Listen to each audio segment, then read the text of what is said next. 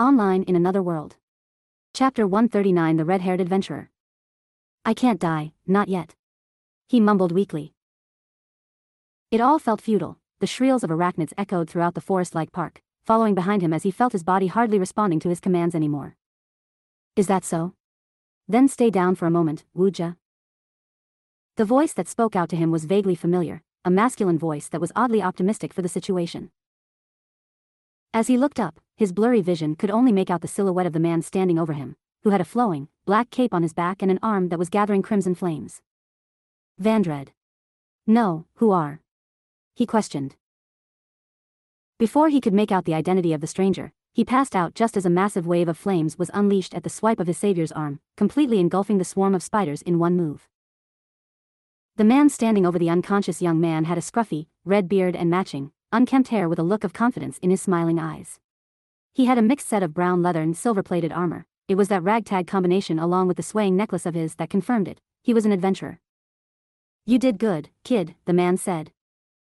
Who knew the brat from Yulum would become such a reliable guy? The red-haired man thought. A masterful amount of control was presented through the fact that only the spiders and the webs they had woven were burnt away, but not a single leaf suffered the heat of the adventurer's flames. Phew, the man exhaled before looking down at the unconscious Emilio. Well, let's get you out of here. As he hoisted the light, 15-year-old up, an object slipped out from Emilio's coat, which the red-haired man caught with cat-like reflexes. It was a coin, a unique one with a cross and a sword etched into its material. Oh. The man looked at it as a warm smile formed across his lips. You held onto it this whole time, huh? The man thought. After an unknown amount of time, Emilio found himself waking up, but his eyelids had yet to act in accordance as he had to manually open them, though they were quite heavy. NGH. As he sat up, he winced as he held his throbbing head, finding the subtlest light to cause him to flinch from the sudden migraine. It seemed he was sitting under the veil of a curtain. Upon further inspection, it was a toppled-over carriage, now used as a makeshift room. I'd be careful if I were you. Those spiders got you good, it seems, the voice of the man told him. Blinking a few times, he looked up with his adjusting vision. Who are you? An adventurer? Don't recognize me? That saddens me a bit. Said playfully, the man knelt down in front of the boy, presenting himself to Emilio's eyes as his vision focused, finally able to see the red-haired man clearly, who looked to be in his late 20s to early 30s. You. Wait, you're that guy from the guild in Yulum. Emilio said, finally realizing. It was the last place he expected to reunite with the stranger that left him with quite the impression. To confirm his realization, the man smiled and flipped the coin over to him, which he caught and smiled down at. Considering you still have that coin I gave you, it seems you're not an adventurer. But, if you're in Larendog, I'm guessing you were on your way to Vasmoria to go to the guild foundation, the man guessed. Yeah, he nodded. He's perceptive, Emilio thought. The black-caped adventurer with red hair extended his hand, which was clad in a light brown glove. The name's Roan. Most just call me Red Hair, though. Emilio, he gave his name in return, shaking the man's hand. Inside the toppled-over carriage, which had a sparse amount of light seep in through the holes in the white curtain, Roan returned to his feet. This is a high-ranking quest. The unending nightmare is certainly not something fit for standard adventurers to handle, Roan explained. I don't know what the Foundation was thinking. They wasted a lot of lives. He silently sat there before realizing, my staff. Right here, Roan said, tossing his wooden catalyst over. In surprise, he caught the object, but he was thankful more than anything as he gripped it, finding his way to his feet, though there was still some weariness in his body. I came here with somebody, Emilio said, he's an adventurer, too, Vandred. I don't know what rank he is, but he's pretty capable. Vandred? I've met him a couple times on the road, Roan said, putting his glove to his chin. That's relieving to hear. In a situation like this, we need all hands on deck, well, reliable hands. I remember before, didn't you have a group of people with you? Other adventurers? He asked. The man with shaggy, red hair raised an eyebrow before laughing, bashfully ruffling his own hair. Yeah, about that, I sort of went on ahead alone. The Foundation mislabeled this quest, it seems. The unending nightmare is a primordial monster. Something like this would require one hero-rank swordsman, or a few tyrants, at least. That much. You've seen it yourself, no?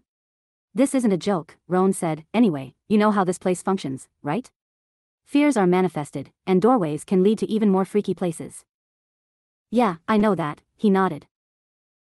Though as Roan asked him that question, he realized that the usage of the flipped-over carriage was for a hiding spot that didn't require a doorway. There wasn't any hesitance or time wasted by Roan, who had an air of experience around him. It was different from raw power, it was the aura of a veteran. He's good, he thought. What elements can you use? Are you up for casting? Roan asked. Air, I can use all of them, and yeah, I think so, he nodded.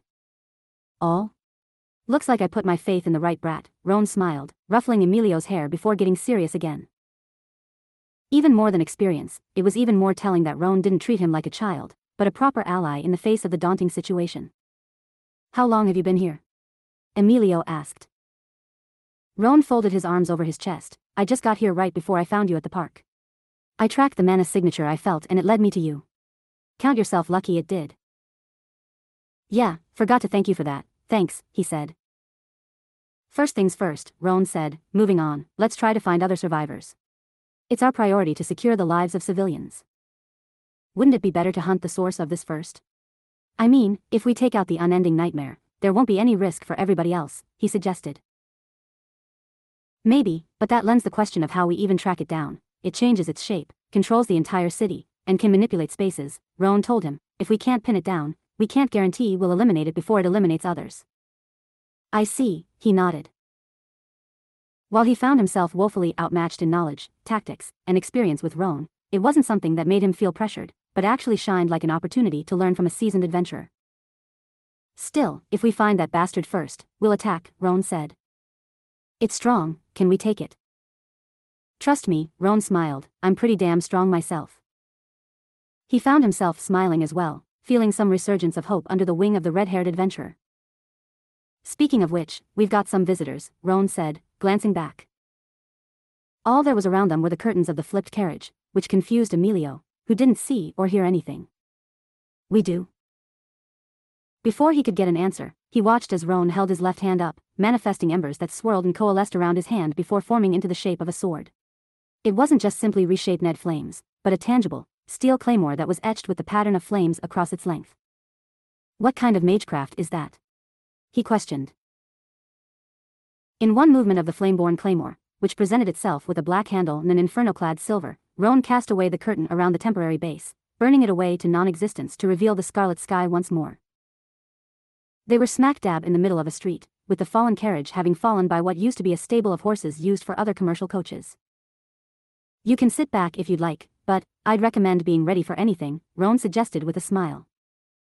Right, he nodded, standing up with his staff held.